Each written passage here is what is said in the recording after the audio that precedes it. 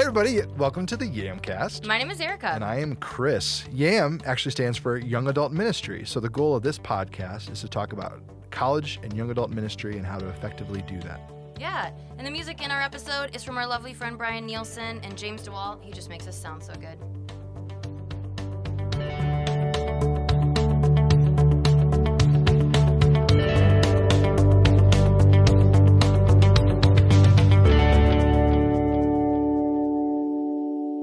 All right, Christopher, Judges 4. Judges 4 and 5. Our next judge, number 4. I'm not really keeping track. But Judges yes. 4, our next one is number 4. That's fun. Right, so far we've had Othniel, Ehud, Shamgar. Who's the best one of them all? Shamgar, and now Deborah. Debbie. She's unique among the judges. Can't figure out why. Oh, maybe because I just said she is unique among the judges. Oh. There's a little... She's a woman? She's a woman. And we actually know her name? It's pretty awesome. Such a rare thing in the Bible. Have a woman and have them named. Not only named, but 2 names. Both women. Big parts of the story here. Doing big things. So let's dive into it. Let's, please. Basic storyline. Here's the basic storyline of Judges 4 and 5. Deborah is awesome. Period. All right, done. Exclamation point. See you next week. All right. But I do want to point out a couple things in the basic storyline. So she is hanging out by a tree. She's hearing from the Lord. And Barak, this general, comes to her, asks for some opinions. He comes to her, by the way, because she beckoned him to come to her. And she beckoned him because I'm guessing she had a vision from the Lord, or the Lord told her, hey, I told Barak to go up there and take care of these individuals. And he's not doing it. And he's down playing by the river. Correct. And so she beckons for him to come. He comes, and then she takes care of the rest. So that's pretty cool. And then they win the battle because of some really cool heroics that we're going to get into in a minute. Mm-hmm. And then they sing a song together because that's what everyone does whenever they finish a battle. Song and dance. Can you just imagine if every battle ended with a song today? Do you know what I'm talking about? Yeah. I wonder how they would go. I remember years ago, it was really kind of a big deal. We invaded Iraq, right? Because we felt that they were tied to the Taliban, which all those opinions, I don't want to hear any of that. That's not what we want you to email about. But I remember watching us invade Iraq, and it was the first time we had cameras in with troops and all that kind of stuff. Can you imagine if after every battle, they were like, hey, let's write a song. And then they just did it. Hey, it's the Battle of Baghdad song. I imagine Eminem would have written most of those songs. Or maybe, who is it that did Bombs Over Baghdad? I don't know. Bombs over Baghdad. Is those the words? Did I make them up? I don't know. I've never really heard that song. Are you? No. I don't listen. I think it's Outkast. Is it Outkast? Let me look it up. You keep talking. So maybe we did write a song after every battle, and I just didn't know it. All right, so anyway. So basically Judges 4 and 5 is that. Deborah is involved with this. Barak comes into the story. Barak goes to fight the battle. A woman wins the battle for him, and that's basically the storyline. And then Barak and Deborah do the first duet of the Bible, and they sing a song together. I say it's the first duet. It's not really, because the song of Miriam back in Exodus was really Miriam and Moses. And Moses, yeah. But, it is what it is. So, all of you who are curious, it's called B.O.B., Bombs Over Baghdad, Outkast. Anyways, bringing me back. So you totally know your stuff. To 2000. All right, a couple things. Yeah, that totally dates us and shows you that we're on the very edge of millennials. We're not Gen Z. All right. So with that said, here's some things that are really amazing about Deborah that are unique about her, about the judges in general. So that didn't make any sense maybe, but let me say it this way. There are some characteristics of judges that you're going to see all through the book of Judges that are pretty common. They're not what you expect them to be. They usually are kind of like turds, and they, by doing so, they sort of don't live the way you'd want them to live or do what you'd want them to do. They're also going to steadily get worse. So we go from Othniel. By the time we get to the end of this book and into the next book where we start talking about the last of the judges, which is 1 Samuel, they're just bad people. And you're supposed to see that everyone is doing things in their own eyes, and it's steadily getting worse. The difference is, here's what's different about Deborah compared to all of the others that are going to come. She's public, so she's out in the public. Nobody has any doubt about what's going on. I want you to compare that to next week with Gideon. Okay, that's one thing. Second, she's honest. That should seem like it's a thing that just goes along with the judge, but it unfortunately is not. And third, she's in contact with the Lord, and others know that she's in contact with the Lord. So in that sense, she's basically a prophetess, and there's some beautiful things going on. So with that said, I thought I'd read Judges 4 through 10, and just kind of show you these characteristics popping out. So now Deborah, a prophetess, the wife of Lapidoth, which is a great name. You can tell where they totally got together because they were just hanging out one night, and she's like, "Hi, I'm Deborah," and he's like, "I'm Lapidoth." She's like, "Dude, you're going to be my husband." It's a solid name. It is. So she was judging Israel at the time. She used to sit under the palm of Deborah between Ramah and Bethel in the hill country of Ephraim, and the people of Israel came up to her for judgment. She sent and summoned Barak, the son of Abinoam, from Kadesh Naphtali, and said to him, "Has not the Lord, the God of Israel, commanded you, go gather your men on Mount Tabor, taking 10,000 from the people of Naphtali and the people of Zebulun, and I will draw out Sisera, the general of Jabin's army, to meet you by the river Kishon with his chariots and his troops. And I will give him into your hand." And Barak said, "If you will go with me, I will go. But if you will not go with me, I will not go." And she said, "I will surely go with you. Nevertheless, the road on which you are going will not lead to your glory, for the Lord will sell Sisera into the hand of a woman." Then Deborah arose and went with Barak to Kadesh. And Barak called out Zebulun and Naphtali to Kadesh, and 10,000 men went up to Heels, and Deborah went up with him. So it's just a couple things you see there. She's public. She's out in the open. She's honest. She's not pulling any punches. She's just speaking exactly how it is. And ultimately, she actually is hearing from the Lord. Almost every judge from here on out will maybe hear from the Lord, but they're not like in a constant contact sort of deal. It's more of a, like you're going to see with Gideon. God shows up to show Gideon some stuff, and Gideon just kind of like doubts the whole thing, and it's kind of weird. Samson actually has no contact with the Lord. Mm-hmm. It's kind of weird. And as we move down the list, you're going to hear, very few of the judges actually have a consistent relationship with the Lord, which sounds crazy, but that's part of what we're supposed to see in the book of Judges, is this is not the way it's supposed to go. All right. So up till now, here's what we have. Joshua has died, didn't finish the job. That was intentional.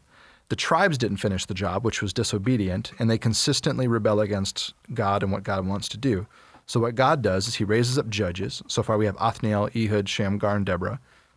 And I want you to notice Barak here isn't the judge, nor is he the hero. Mm-hmm. Yet he's the one that's going to fight the battle. So I put it this way. This is like the Mulan or the Moana of the Old Testament. Do you know what I'm talking about? Mm-hmm. Like a woman who takes charge wins the victory that a man was intended to win. It's kind of a weird tie-in, but it's kind of the same concept, right? Well, but she wasn't intending to do that in the beginning. No, she wasn't supposed to go in the battle at all. And she wasn't intending to have any of the glory, wasn't intending any of those things. But because somebody didn't do what they were supposed to do, she's like, all right, well, I got to step up. That's basically the storyline. Mm-hmm. And we're going to dive into that deeper next. When we cover the deeper dive. There you go. Rock and roll. So a couple things I want to point out with the deeper dive. And this is, we just talked about the basic storyline. The deeper dive, we're going to dive into a couple different concepts. I have 3 big ones here that I think would be fun to tie into.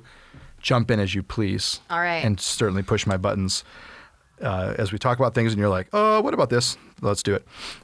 I want to start off with this. The Song of Deborah is really disturbing. This isn't the song that you would listen to like on our local radio station that's kind of hip-hoppy poppy is 97 ZOK. They would never play this song. And I'll show you why in just a second. No, you don't think so? I also don't think this is like the thing where, if you had like a child daycare type of thing back in the ancient times, this isn't one of the songs that you'd sit around and teach the children at the daycare. This wouldn't be on your children's CD? You're like, okay, everybody, let's clap our hands and let's sing a children's song. It doesn't start like this. Between her feet he sank, he fell, he lay still. Between her feet he sank, he fell. Where he sank, there he fell, dead. There's no way to sing that in a happy way. But it's a song, so, it's a thing. Well, we sing lots of things that shouldn't be sung happily. I feel like we do sing them happily. Like the story of Ring Around the Rosie. Whoa, we just did that. Right. Ring Around the Rosie has a really dark, twisted side to it. But this is very open. This woman let a guy lay down in her tent, and then he died as he sank deeper and deeper into the deeper dive. No, that's not true. That's not how we do it. I mean, I feel like this is the part that could be. It's Hold like, on. he sank, he fell. It's like responsitory. Well, that's he what I'm- sank, he fell. He lay still. Yeah, that's what I'm saying. Like, Yeah. the kids would love to sing this. I can think of the motions right now. You know, he fell, he sank, and he died. Yeah. And nobody likes that song. Then it goes on to say this, out of the window she peered. And you might be thinking, oh, who's looking? This is so interesting. Who's looking? The mother of Sisera wailed through the lattice. Why is his chariot so long in coming? Why tarry the hoofbeats of the chariots? Her wisest princesses answer. Indeed, she answers herself. Have they not found and divided the spoil? A womb or two for every man. Spoil of dyed materials for Sisera. Spoil of dyed materials embroidered. 2 pieces of dyed work embroidered for the neck as spoil. I think that's a Billboard top 10. It is a dark and twisted song. This is not the kind of thing that you'd like just sing. This isn't a Sunday school class deal. So the man who just died, His if you didn't know, his mother is looking for him. She's looking through the lattice. She's looking out the window going, Where is he? oh, Sisera, what's taking you so long to come home? Did you not win the battle? Are you not dividing the spoils? And she's going to keep looking out the window And he ain't coming home. because he died. Because he fell deeper and deeper into the deeper dive. All right. So awkward, but I just want you to know these would have been the types of songs that, little Jewish children would have learned in Hebrew. But it's kind of very a different weird, from today. quite. Yeah. No, this is once again not going to be sung on VeggieTales. Right. So, Or put it a different way, this ain't no Wheels on the Bus. yeah. You know what I'm saying? Okay. So that's the first thing in the deeper dive. And the songs that are mostly in the Bible typically have a really dark, twisted side to that, like that. Not the kind of thing you'd want to teach your kids. But what I would say is the Bible's full of this stuff, and they did teach kids it. And so maybe sometimes we're sheltering the children of the West a little too much and not telling them this is what life's really like. You know what I'm saying? Mm-hmm. That's a point that I wanted to point out and just kind of let us think through for a minute. All right. Second major point of the deeper dive is this. Barak is a wuss. He is a huge wuss. So he hears from the Lord. The Lord says, Barak, I want you to go up and I want you to fight. I want you to take on these terrible people, the Canaanite tribes that are up against you. I want you to get out there. I want you to do your job. And Barak was in that timeout with God, and they went, break. And he ran onto the playing field and kept running all the way to the locker room and hid himself out. That's basically what he did. He didn't even play in the game. Okay. God's like, all right, everybody come here. I'm going to tell you what we're going to do. Here's what we're going to do. We're going to win the battle. We're going to take out the promised land. We're going to make it yours again. We're going to, they've been being mean to you for a while now. We're going to totally fix the problem. And here's what I need you to do. Jabin, king of Canaan, is a bad dude. Barak, I want you to go take care of him. And Barak's like, I totally hear you, God. And God's like, all right, let's break. And everyone's like, break. And then he goes, and he runs through the field all the way to the locker room, puts on his clothes, and goes home. That reminds me of that one movie where the little boy, I don't remember what, they're playing baseball and they say run home, and he literally just runs home. Yeah, he just kept running and Yeah. ran home. That's exactly the Yeah. concept that we have here. So He's as like, go here? Over there. Okay, I'm going to go over there. right. Over there, okay. So as he's running home, he gets home and realizes Deborah is asking for him. So he turns around and runs over. He's like, hey, Deborah, what's up? She's like, did God not tell you you're supposed to go fight a battle? And I wonder what Barak's face was right there. Probably like, oh, shoot. Or he was like, what? No. Caught me. That little dope. That kind of a face. Right. Like, oh, what an idiot. So Deborah, in a sense, becomes the hero of the story in the sense that she hears from God and she calls him on it and she makes him actually do what God wants him to do. Mm-hmm.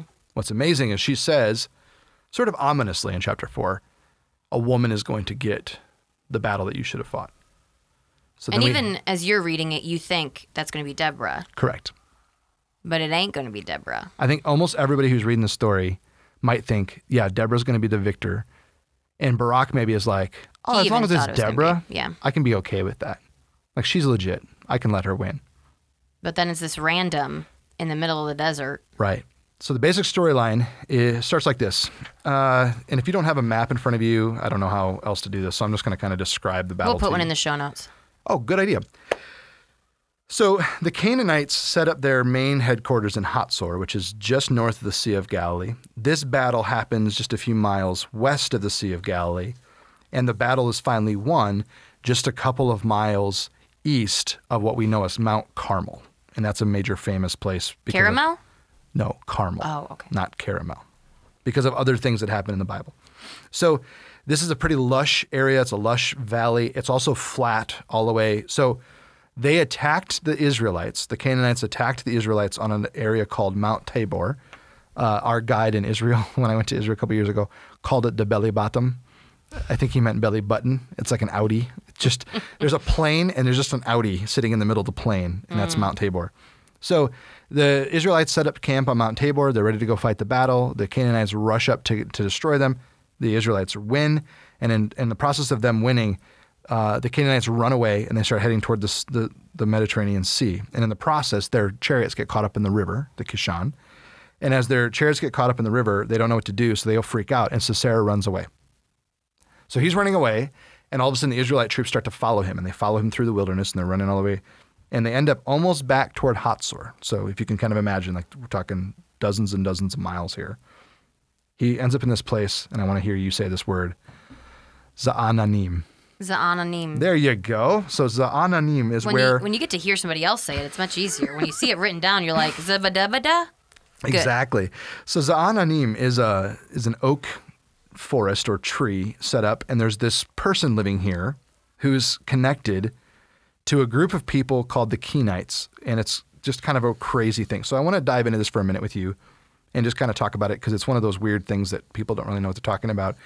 And I want to show you how deep Bible scholarship goes. And I partly want to do this with our listeners who might be young adults and college students, you know, the end of Gen X and the beginning of Gen Y all the way to Gen Z. Like that's kind of the muddled group of people that we're talking to.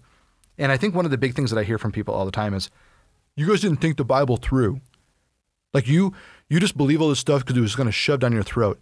I want to show you that there is no part of the Bible that hasn't been thoroughly combed through to discuss. And so let me show you what I'm talking about here. There's this woman who wins this battle for Barak and Deborah. Her name is Jael. And Jael, what she does is she's hanging out in her tent. She pops out of the tent, which suggests that she's in charge of the tent. The fact that there's not a man stepping out of the tent to greet a welcome party would suggest that she's in charge, which might mean that this is a multi-wife, a polygamous situation. Okay. And often what would happen in polygamous societies is you would have multiple tents for each one of your wives would have one. Sort of like if you've ever watched the show Sister Wives, they all have their own house, right? And part of that was so that they kept private from each other. Part of that too was that you had your own family group. Mm-hmm. So Jael is in her tent. She pops out. This guy's running by, Sisera, and she goes, "Hey, come on in and take a nap." So he comes in. She gives him some milk. He lays down because it's nice warm tent and it's a nice warm milk, and it's been a long day fighting, running like a chicken. Yeah. So she lets him fall asleep, and as she lets him fall asleep, she takes a tent peg and she puts it next to his temple, and she nails his head to the ground. And she kills the general of the Canaanite army, Sisera. That's not gruesome at all. It's amazing and super, super cool. So Jael becomes the main character of the story without any, and I say main character, she's only mentioned in this one verse or a couple verses. She's mentioned in the song that Deborah sings, and then she's never mentioned again. Here's what we do know about her, and this is mentioned multiple times in Judges 4, so I'll just point this out. She's the wife of Heber the Kenite, and the Kenite, here's what I'm going to dive into this with you to show you how much people think about this stuff. The Kenites, nobody knows where these people came from. The Kenite, the word is tied to the word Cain, which would have been descendants of Cain from Adam's lineage. Cain and Abel. Yep. Cain became a mighty warrior. And in so him becoming a mighty warrior, he actually helped set up farming. Some of the agricultural systems of the Old Testament all came from Cain's descendants. Cain's descendants were the first music players. They were the first iron workers. They did all of this stuff. And there's all this crazy literature tied to where some of this stuff came from. Like maybe they were meeting with other angelic beings or divine beings who were, like some Giving of these rebellious, them this insight. Right. Some of these rebellious angels maybe were teaching them things, or rebellious divine figures would probably be the better way to say it. But the Kenites are all tied to Cain. And so there's this idea that if you hear the word Kenite, you'd usually mean it's nomadic. It's someone who they are usually good with working with metal, working with stuff like that. So that's where the tent peg might have come from, the hammer, all that kind of stuff. Like all that's sort of normal for her. So all those things are thrown in the story, which should make us go, oh, okay, totally. Jael means mountain goat or wild goat or ibex. And there's some discussion on this as to whether that's her real name or whether it's sort of like a cheeky play of words, because earlier in the book of Exodus, it's mentioned that the Midianites sort of live in caves. And so it's possible that they named her Jael to make it just be like, wink, wink, really check this out. Like, this is a unique woman who comes from nowhere. Here's the problem, though, and I don't know if you've thought this through. If the Kenites are descended from Cain, why are they still on the planet? Because that would have been pre-flood. Yeah. So there's tons of discussion about that in biblical scholarship. Is Noah's wife a Kenite, or is there something else going on altogether? And where it gets even crazier, and this is where I'm going to kind of show you how much scholarship talks about this stuff. There's some weird connections that happen in the Bible. For example, Abraham has multiple wives. Are you familiar with that idea? Yeah. Okay. So in Genesis chapter 25, we find out that Abraham has multiple wives. So he had Hagar first. She wasn't really a wife. She was more of a concubine. But Hagar has a son named Ishmael, and Ishmael has 12 sons. If you wanted to go through the list of those names, Genesis 25, the first few verses is where all that is. But those names are Nabioth and Kedar and Adbeel and Midsam and all these other names, blah, blah, blah, blah, blah. Then Abraham has the wife Sarah, who has the son Isaac. And we're familiar with his name because he's the father of the Israelites, on and on and on. Isaac's two sons, Jacob and Esau. Esau is tied to Edom, Edomites, all that kind of stuff. Okay. Abraham has a later wife named Keturah. And Keturah has multiple children, one of which is named Midian. So Now, the Midianites. Here's where this starts to come interesting. So there's a group of people living in the land on the south end of Israel called the Midianites.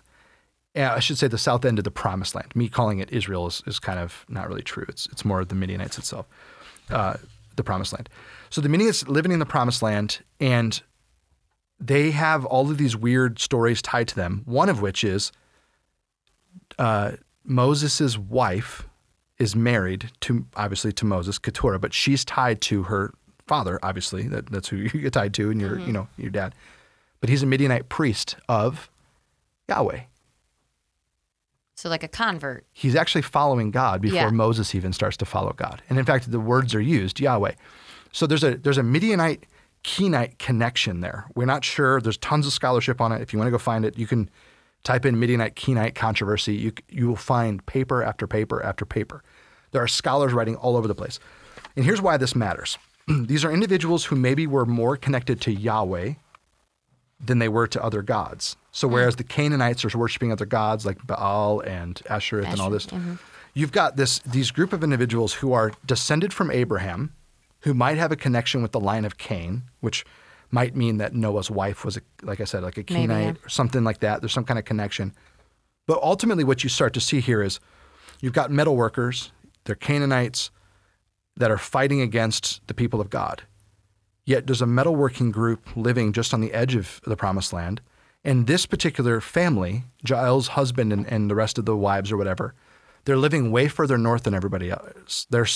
We don't know why they settled in Za'ananim, but they settled there, and it's way farther outside their people. In fact, the book of Judges even tells us that they had separated from Hobab, the father-in-law of Moses, and had pitched his tent as far away as the oak in Za'ananim, which is near Kadesh. That's in Judges 4:11. So here's why I'm bringing all this up. Jael becomes the hero of this story. Jael is living with a group of people that are connected to Yahweh, but they aren't actually Israelites. That should make us pause for a second and go, wait, what's going on here? And then you start to read, if you go back to Deuteronomy 2, 3, 4, and so on and so forth, you start to realize that all of the people groups who are connected to Abraham are fighting some of the same battles the Israelites are before the Israelites even get there. Interesting. So the Israelites are supposed to take out the Promised Land, but they're not doing that just totally in a vacuum. Some of the work that's already been done for them. In fact, the tribes of the Transjordan, they live on the other side of the Jordan. They're able to do that partly because the Moabites, the Ammonites, some of these other groups have wiped out part of the land already and kind of prepared it for the Israelites. The Amorites? Are they in there too? Not the Amorites. Oh, the Amorites are actually bad guys along with the Philistines and others. They're living all in the region, but they're worshiping other gods, doing things they shouldn't be doing. But you're going to find these little pockets of people, which is why I'm bringing it up at all, who are committed to the Lord, to Yahweh. So here's why I bring this up at all. one of the questions that I read about is people don't know if Jael was actually worshiping Yahweh. Maybe Yahweh told her, go outside the tent. I want you to find this guy. I want you to do this.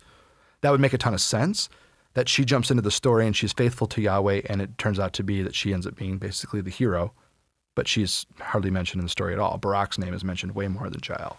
I mean, once again, it is God using whoever to make his plan come to be. Like I'm listening to another podcast where they're going through Esther and that same exact thing. Like God's plan will come to be. Will you be a part of it or will you not?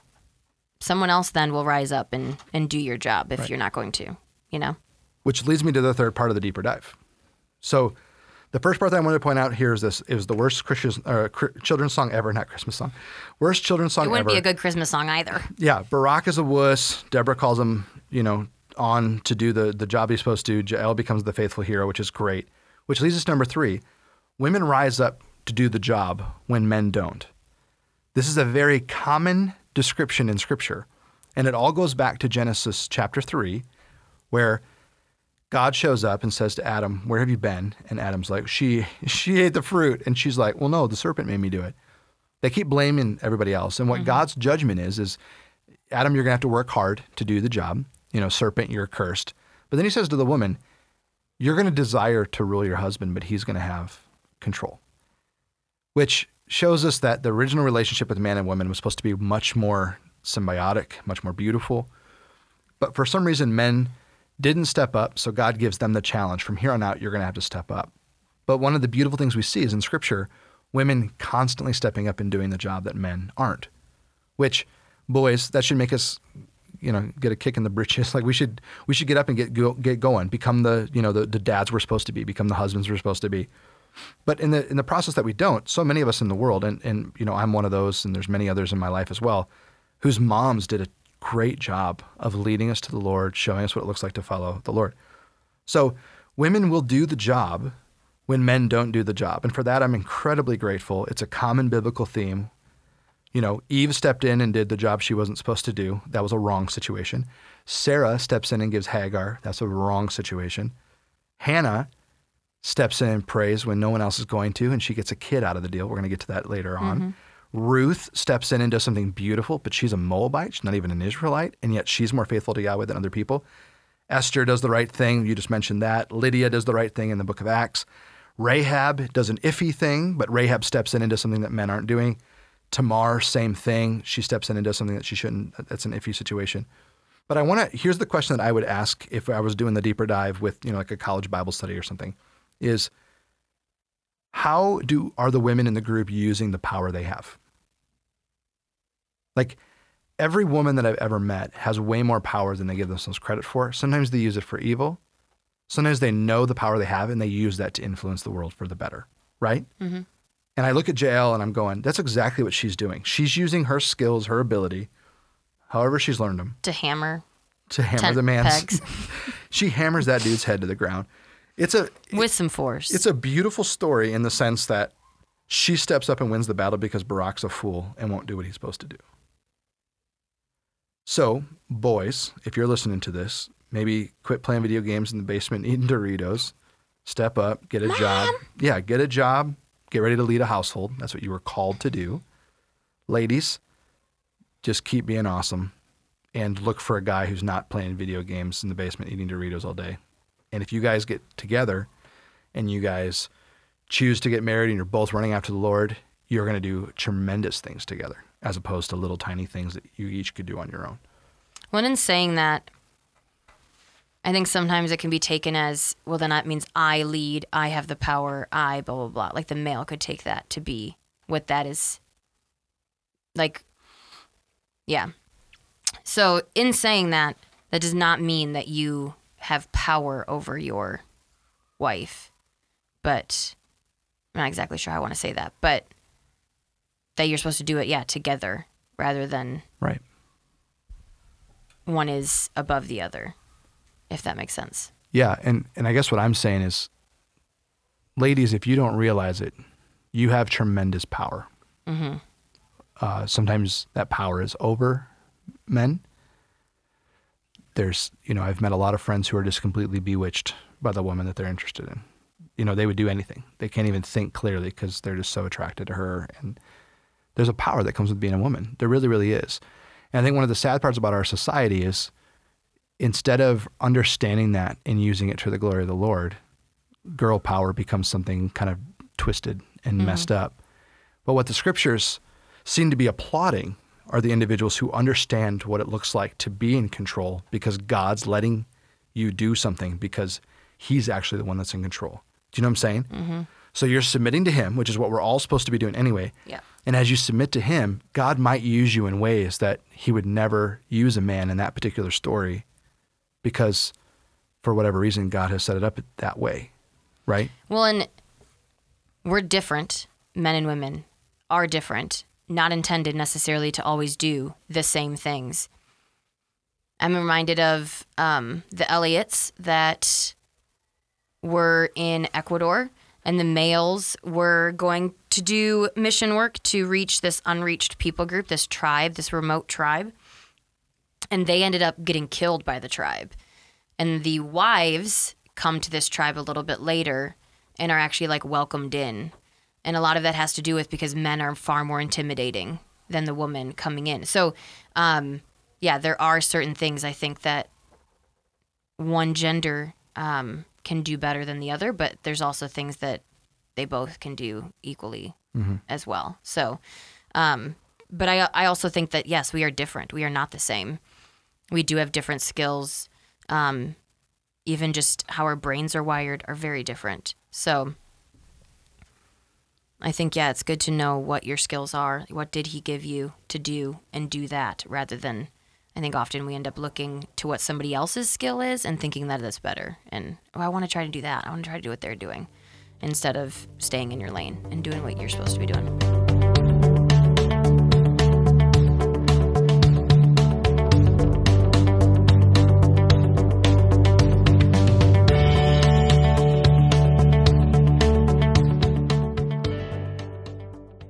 Well, for all of you who really like the, intro into Let's Get Practical, I don't think you'll go and get one today.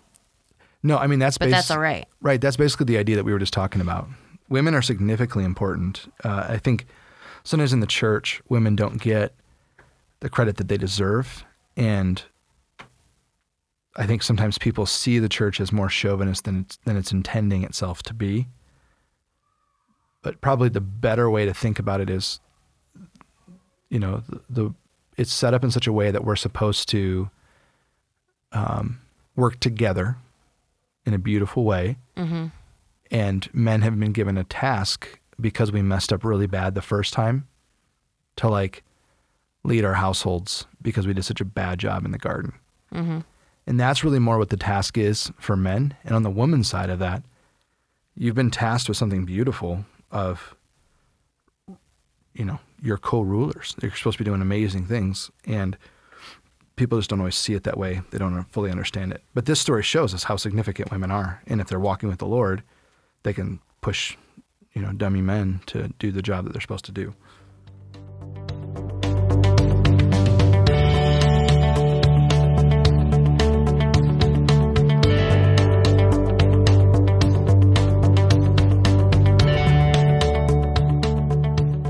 All right, when I was a kid, there was this song where they said, Amster, Amster, shh, shh, shh, Amster, Amster, shh, shh, shh. Because it's funny, like Amsterdam, you just take it in little parts. Oh. Get it? Because then you're going to say a swear word. You know what that makes me think of? Enneagram, Enneagram. It's good. I like it. So that's the segment, Enneagram. All right, so we have 3 people to chat about today. That is Deborah, Barack, or Barak, or however you want to say his name, and Jael, or Jael. Jael? All right, so to start off, Deborah's amazing. Mm-hmm. Deborah is my spirit animal. She's not about getting the glory or the fame for herself. She's just about doing what's right and doing what she knows to be true, and she is not going to take anything from anyone. So I think that looking at some of the things that she did, that she is an 8 or a 3. An 8 is not crippled. An 8 and a 3 aren't usually crippled by fear or anxiety or insecurity. They just go out and do what needs to be done. They see it more as a challenge to overcome rather than seeing it as like a weight to bear. I would see her more as probably an 8 rather than a 3, because a 3 really wants glory for themselves, and she really isn't about that. I mean, she brings him to her, and there's not like there's a huge crowd of people when she's talking to Beric. Or, yeah, she's not saying she's going to get the glory by any means. So I think she's more of an 8. She's not really scared to call people out and confront them, which an 8 is not really afraid to do at all. And they don't really take any crap from anyone, and they just kind of call it like it is. They don't really beat around the bush, which a lot of us do. So standing up for what's right, I really think is a very 8 move. So 8s naturally don't want to be a follower. They want to be a leader, except for that can also be, a bad thing. That could be their vice a little bit too. And she is okay with Beric leading. Like, she wants him to do it. But when he's not going to, she's like, fine, then I will, which is a very 8 thing. So I would say that Deborah is probably an 8. It's totally an 8 thing to do. Yep. What's Beric? Well, Beric is not an 8, can we just say. Beric is crippled by fear. He does not want to necessarily... I feel as though he doesn't necessarily want to be the leader when things get hard. He only wants to be it when it's great and things are fine. Maybe he can be kind of more of a 7. A 7 just wants to have the fun and not really deal with the hard things. So he's kind of like, peace. I'll be back when things are good. So it doesn't really want to do the hard things alone. He kind of is like, if you go with me, like, this will be so much better if we do this hard thing. So I think that, yeah, maybe he is a 7. He's like, I just am here for the fun. I'm not here for this hard stuff. Like, nobody said me being a general meant I was going to have to, like, fight nobody. I didn't know what that meant. So I think that he's probably a 7, where he's like, this got real, and I don't really want to do that anymore. So when we win, I'll be there. But during this stuff, I'm out. So I think he could be a 7. Yeah, I think it's totally a 7. I always love how this is the part you get the quietest because you have no idea. Maybe I should know less things, and I would talk less. Maybe. So, as you know, we know very little about Jael. So I'm just saying maybe Jael was just a little emotional that day. Maybe she was a little feeling melancholy, and she. I'm thinking maybe she's a 4, and she's just like, I'm really feeling my feelings today. And then she kind of slides more toward her 3 wing, and she kind of becomes like a chameleon, and she's like, all right, how am I going to get this guy into my tent? Because I really just want to hurt somebody today. Maybe that's how she is. She's just like, this guy looks like he's running from something bad. I think he needs to be punished. So she's Harley Quinn. Yeah, that's what she is. Legit. So she's like, I know. I just need to tell him, hey, I'm just a woman. Don't be afraid. Come into my tent. I'll hide you. And then she's like, I got him right where I want him. Tent peg in the head. So that emotional feeling was like, and now I'm going to get my emotions out. Wah-bam, wah-bam, wah-bam. And then she feels great. She's actually, I imagine when because when people come and she's like, hey guys, he's right here. It's like so great. Look, he's right here. And then she's fine. So I'm thinking that's what she is. That is really twisted. Yeah. But I really like it. Yep. She's starring in Birds of Prey. Another disclaimer. I have no idea who these people are. You've said this repeatedly. Yes. The Enneagram, the best way to sort of number someone is to spend a ton of time with them, get to know them, and then you're able to sort of not classify them, but sort of help them see who they are through the lens of Enneagram. Yeah. We can't know these people. And quite honestly, the authors are giving us only what they want to give us in these stories. Yeah. Right? So there's no way we know everything about Jael. She just kind of shows up in the story, and then that's it. Yeah. All right. All right, so our yam spot.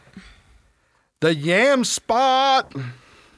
So with this one, just a reminder, this is the section where we just kind of help those people who are either developing something with young adults or trying to keep something going, or maybe just them themselves are they're a young adult and they're trying to figure things out.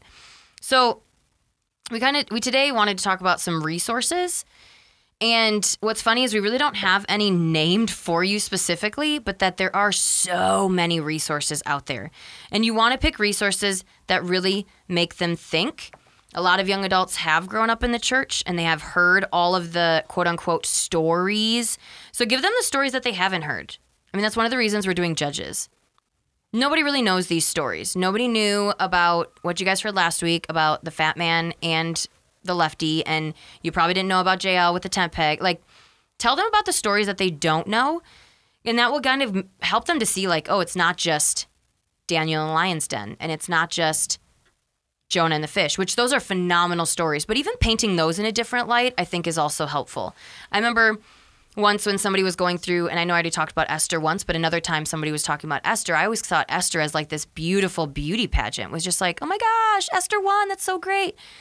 But it is really not. Like, it's kind of sexist and not good. Like, it's not a beauty pageant that you maybe you wanted to win, maybe you didn't want to win, but if you're in it for life. Like, you're no longer gone. So maybe even just painting those stories that they already know in a different light, not changing them, not making them unbiblical, but just actually pointing out things. Because obviously in Sunday school, you hear the lovely parts because they're children, which we talked about. Maybe you need to bring in those other parts. I don't know. But yeah, just making them see things in a different light, making them think, giving them something new to chew on. Yeah, I think one of the comments that I heard a couple of years ago that I thought was super helpful is don't keep people safe from their Bibles. Or put another way, don't protect people from their Bibles. Like, sometimes we strip out all of the crazy stuff just to tell like a nice, happy little story. And usually what that ends up being is like a nice moral story of, when you do this, this is always what happens. And if you don't do this, this is how it goes. When the truth is, the Bible is way more dynamic and way more beautiful than that. So a lot of college students and young adults that I work with, they come to me and they go, well, yeah, the Bible says this, the Bible says that. And you're like, are you sure? Like, have you read it? Well, no, I got the thing. You're basing it on a Sunday school story that they stripped all the detail out just to make it sort of a nice story for you. So you'd stop hitting your brother and saying that he didn't do it. Like, that's really how it goes. And we've turned it into more of a moral book than the Bible's even trying to do. Now, is it full of moral moments? Absolutely. Is it full of ways to sort of, gauge interest or gauge desire or gauge, actions and that kind of thing? Absolutely. Is God teaching us how to live through the Bible? Absolutely. But it's also way more dynamic than that. And the Bible's supposed to be like read and then stopped and thought about a lot. We should read Judges and go, so should I be like Jael? I probably shouldn't be luring people into my house and sticking a tent peg through their head. Like, if that was the moral of the story, then you totally missed it. But if you understand the moral of the story is, here's a guy who knows what he's supposed to do, he's not doing it, and it takes a couple of women to call him out and make it happen, that should make us go, maybe there's more to this story than we thought. Or, go back to, Ehud or others. There's things happening there that the Bible's sort of winking at you saying, I really want you to pay attention to this. Are you reading it? Are you in it? And so if we avoid books like Judges or other things in the Bible, we're never fully seeing the Bible for what it is, which is this beautiful, dynamic, amazing narrative throughout the whole Scripture that's giving you a chance to really think, whoa, God's doing something crazy here. There's a lot going on. Mm-hmm. So with that said, you read the Bible, that's great, but there's also a ton of books that are really helpful about the Bible. I'm not saying anything here against Max Lucado, for example, but Max Lucado books, he's a great pastor. He's a phenomenal preacher. He's a great writer. You read his books and you can just like blitz right through them. But Max is a little bit on the fluffy side as far as faith goes. And that's not a bad thing. I need those books every once in a while. And I'm not saying anything against Max Lucado, but I'm saying if all you're reading is the fluffy stuff, if all you're reading is, I found this pastor online and I love his sermon, so I read this book and, I learned about this. Okay, that's fine. But a lot of books that are bestsellers because the entire culture has gobbled them up. I don't know if you've looked around, but most of us have a pretty low view of humanity. Humans are kind of dumb. We do a lot of dumb things. So if everyone's saying you need to read this book, there's a chance that maybe that's not the best resource to read. Mm-hmm. You follow what I'm saying? Yeah. Here? Whereas there's tons of amazing books out there. Like if you haven't read something by John Walton, you need to read something by John Walton. He's an Old Testament scholar. Walt Kaiser, one of my heroes. Walt Kaiser's a phenomenal Old Testament scholar. There's a guy that I went to seminary with, Joshua Jipp. He's not super known yet, but one of his books just tore me up when I read it. Saved by Faith and Hospitality. Just a fantastic understanding of the gospel and a way to really view maybe how we should take on some of the issues of the world, like immigration and other things. All that's wrapped into this book and through the lens of the gospel, right? Dr. Michael Heiser, we've mentioned him on this before. His books, are unique. They're a little weird, but they're all biblical. He's just digging through the scriptures and saying, I really want you to think this through. I mentioned earlier, the Kenite controversy. There are scholarship articles everywhere. I think most people think that we've just taken this faith and we've just sort of accepted it because a cynical teacher told us to, or because a pastor once told us, like, this is what you need to believe. No, we are researching it. We are spending time digging into God's word, and all it's doing is coming back with some really cool answers to some really cool questions over and over and over again. So don't be afraid of your Bible. Dive into the whole thing, and when you read something you don't understand, do the homework, go find a resource that'll help you, and dig in. Hey, thank you so much for listening to the Yamcast. You can check us out at yamcast.podbean.com or on any other podcasting apps like iTunes.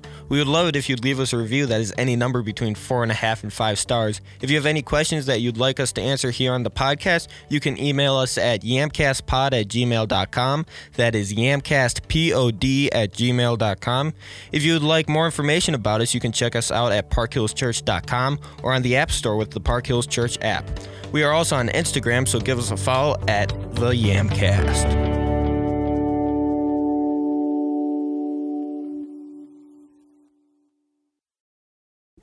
Mom!